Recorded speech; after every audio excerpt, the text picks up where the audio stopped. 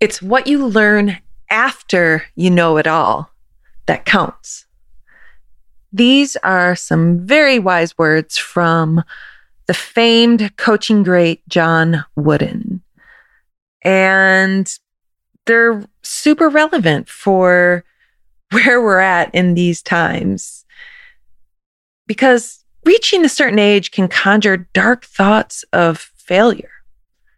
The job you worked for years to get but got passed over for. The former spouse who was wrong for you. The family you didn't get to start.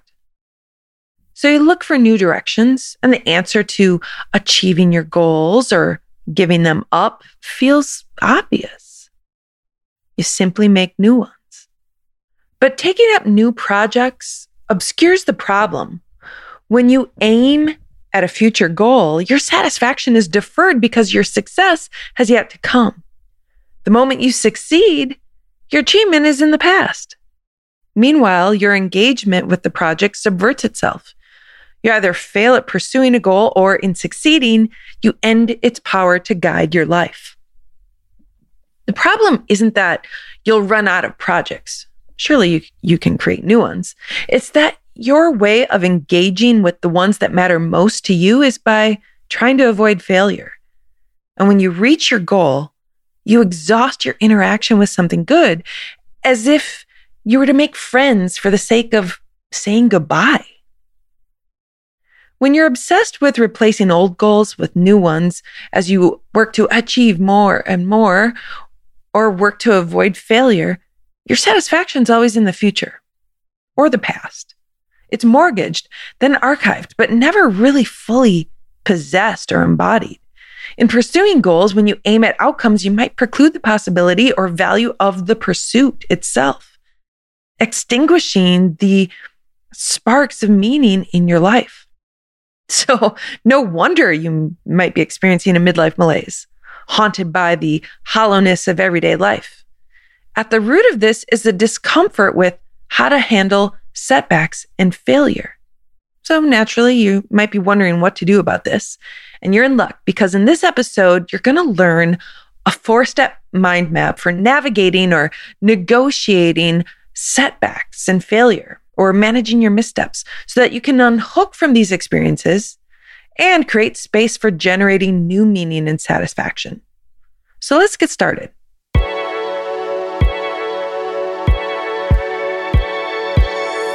Welcome to Bullshift, the podcast for every person aged 35 to 55 who wonders, is this as good as life gets? Bullshift teaches you how to apply coaching psychology, early midlife insights, and the art and science of a meaningful life to transform this life phase into a period of creativity and growth. We spend nearly half our adult lives in some type of transition. This show is about making all that time more satisfying.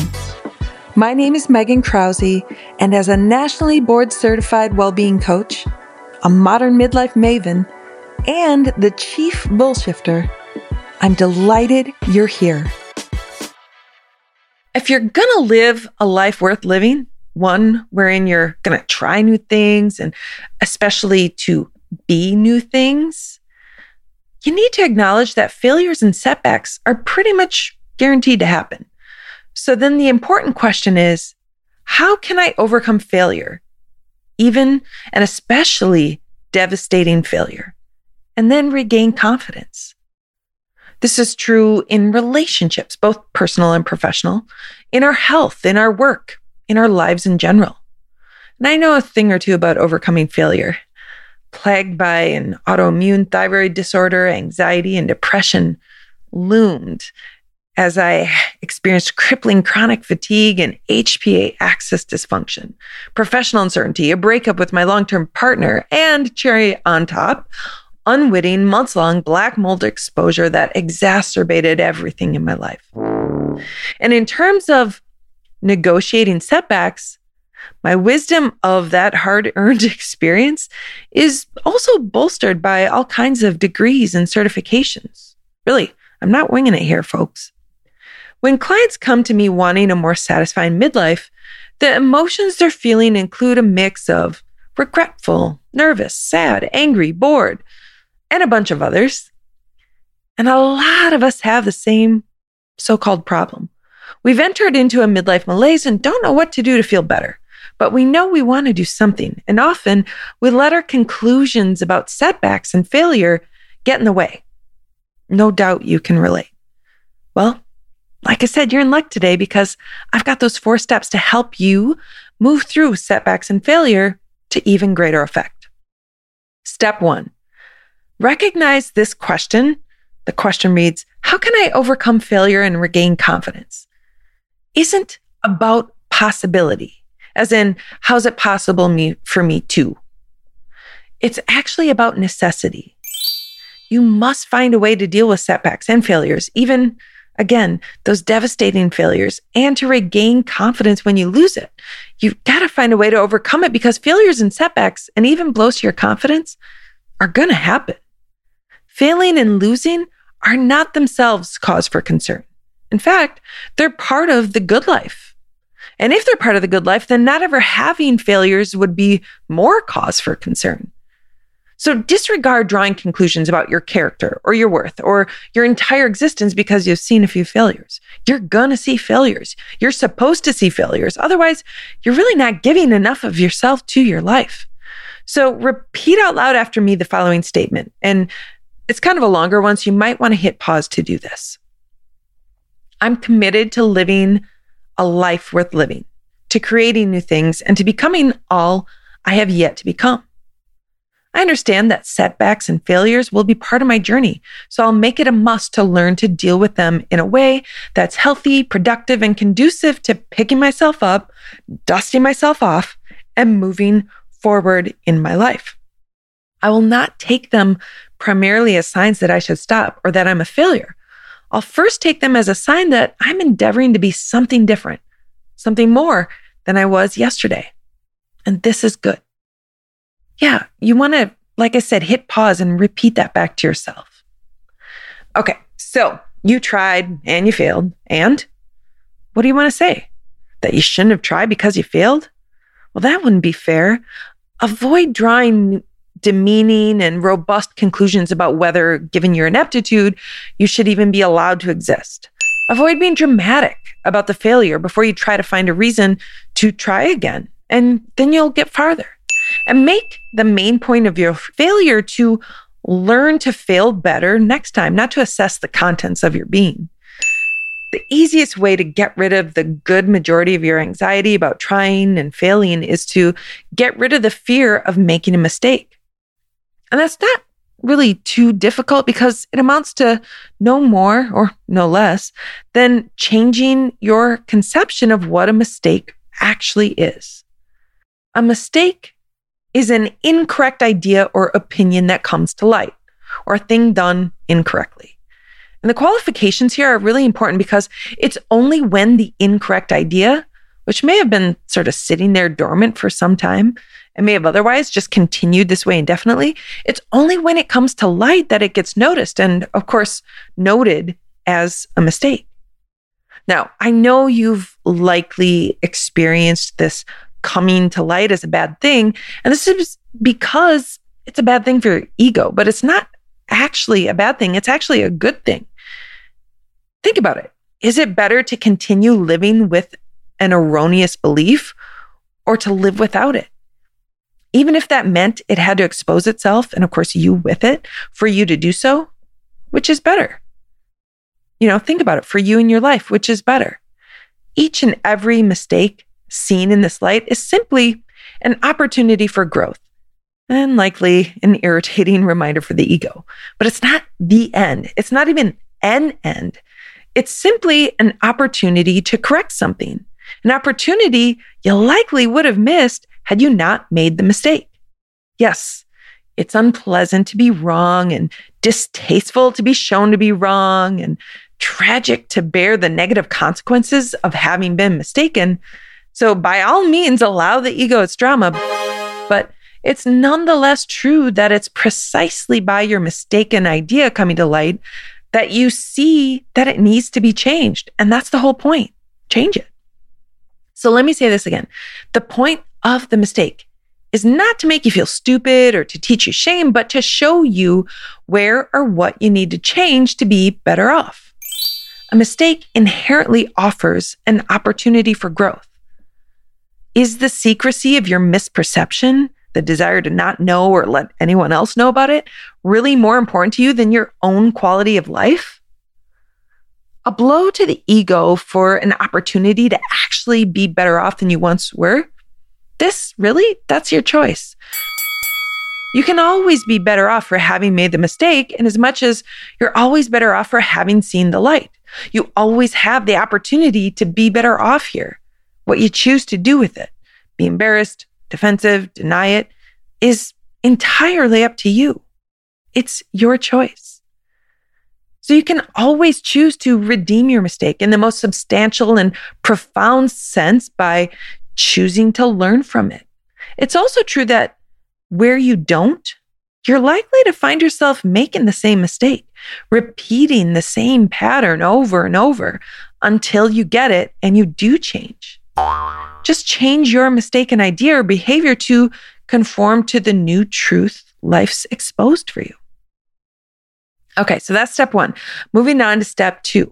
Recognize that failure and success are part of the same path. So part of the reason you're going to encounter setbacks and failures is because you're living and trying new things or creating new things or being in new ways. The other reason you'll see failures and setbacks is because success and failure are not two different roads, like you'd meet at a crossroads, for example, but rather they're the same road. Success and failure share the same road. Just picture success a little bit further down the path. Think about it. Always, before you can do something, there's a period of time in which you can't or have not yet proven you can do this thing. At first, you always can't do it. In fact, up until that 3rd, 10th, or 500th time when you succeed, every prior attempt is a failure or a setback. This means that successful people fail just as often, if not more, than their unsuccessful counterparts. And you've probably heard some version of the saying that the most important difference between successful and unsuccessful people is that the successful ones never interpret failure as the final word on the subject. Or you could think of it another way. The most important difference between successful and unsuccessful people is the way they respond to losing or failure. So repeat to yourself out loud right now, I want to be a successful person. That means I'll take failure to signal that success is simply further down the road. Seriously, go ahead. Just say that out loud to yourself. All right. Time for step 3. Applaud yourself for trying. I'm a big fan of high fives, so give yourself a high five. Everybody wants to be the person who succeeds, right? Okay, fine. Not really worth talking about. The real question, though, and the choice before you is whether you want to be the person that tries. Pro tip, yeah, you do. So when you do, applaud yourself. Remember that these were your options, try or not try. And genuinely applaud yourself for trying, for putting yourself out there. And this is going to help you retain or regain your confidence. And by the way, your applause, you'll want it to be equal to your earnestness or how much of yourself you actually gave to the effort that you made. Not in proportion to your perceived success or lack thereof, but rather, again, your effort. So applaud yourself to the extent that you got in the ring instead of sitting on the sideline. And it's not like it's a consolation prize, because it isn't. Give yourself props for doing the most important thing, putting yourself out there and trying. Even when you win, remember, celebrate the effort and enjoy the result. Okay, step number 4. Confine your conclusions and your embarrassment to the iteration or the instance. So don't let a specific setback become some sort of global statement about you or your abilities or your life. You want to confine your conclusions and potentially your shame, if that's showing up for you, to the iteration. or the instance to this try, this specific experiment, this particular manifestation of your effort. So for example, say you fail an exam for a particular professional certification. After studying and practicing, you fail the first time, or the second, or the third. What do you conclude? That you're incapable of success in this profession? That you'll never pass your test, so you should just stop? None of that is necessarily true. And in fact, what you are and what you are or aren't capable of is still undetermined at the end of a failure because success exists further down that same road. But okay, fine. Say you're incapable. The question is, incapable or inept at what exactly? You want to watch the tendency to draw increasingly global conclusions as a result of a specific failure. Do you question your ability to pass a test or to thrive under artificial conditions as if you were out there in your job?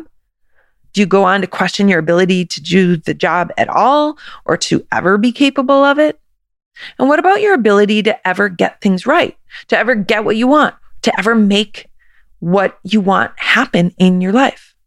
Are all these things being brought into question by this particular failure? The more we generalize and abstract our conclusions from the particular iteration or instance of our effort, the more we inflate its failure to cover increasing aspects of ourselves and our lives. And the harder it's going to be for us to do two things: learn from it and try again. So remember, confine your conclusions and your shame, if that's present for you, to this instance or iteration. Avoid spinning off into some sort of soliloquy of lifelong character judgments or what a lost cause you are at this particular thing. Relegating your conclusions to the effort rather than to your essential nature is definitely a healthier, if not more correct, way to engage with life. Okay, so if you're wanting a life of contribution, of greater meaning and satisfaction, then you need to be able to apply these 4 steps to navigating setbacks and failure instead of bypassing them for some other new goal. And to be clear, I'm not suggesting that you give up on your worthwhile goals. Their achievement matters, but there's tremendous value in the process alone. And if you hope to overcome the gloom of self-defeat, you need to appreciate the process that inevitably involves setbacks and failure. In fact, this is how you cultivate your wisdom, through successfully resolving your hardships. You see, life is a successive unfolding of success from failure.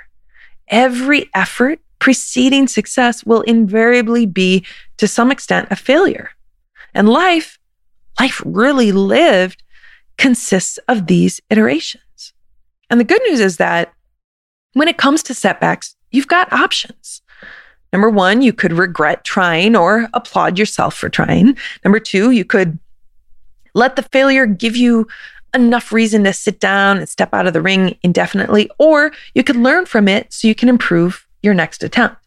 And number 3, you could pretend that sitting on the sidelines is reasonable or rational or the objective thing to do, or you could contain the result of your effort to that iteration or that specific instance. Just because you didn't yet doesn't mean you can't. It may mean you won't, but that's entirely still unknown and totally up to you. So choose to be proud of or applaud yourself for making an effort and putting yourself out there instead of being embarrassed by that particular instance. Choose, if that's a thing you still want to do, and try again. Liberate yourself from this fear of error or from making a mistake and commit to simply failing better. And all of these choices are going to give you courage. And remember also the alternative, which is to sort of take an indefinite seat. Yeah, this is an alternative. Far from sparing you further shame and indignity, it actually serves up an even greater type of humiliation, your own lack of belief in yourself. When you get knocked down and decide not to get up again, I don't care how good your reasons are, you're sending yourself a very clear message that reads, I'm unworthy of even my own support. So much so that I'm not even going to have another try. worse than someone else and even everyone else saying we're a bad bet is our own agreement that it's so. And this message really cuts like absolute and total abandonment from the one being on this planet whose esteem you actually need and value the most.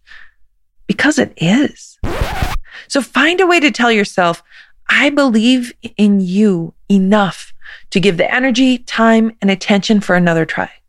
I love you enough to invest or reinvest and allow you to fail better the next time. Choose this as your default way of being. And if you need help in making this your default way of being, then let's set up a free consult. You can do so by going to megankrause.com/breakthrough. Thanks for listening, and I will see you next week. Thank you for tuning into Bullshift. If you're loving what you're learning in the podcast and you want to create your own Bullshift, then you need to check out megankrause.com/Bullshift. If you haven't already, subscribe to Bullshift on Apple, Spotify, or wherever you listen to podcasts. And remember to connect with me on Instagram at Megan_Krause. Let's connect next week.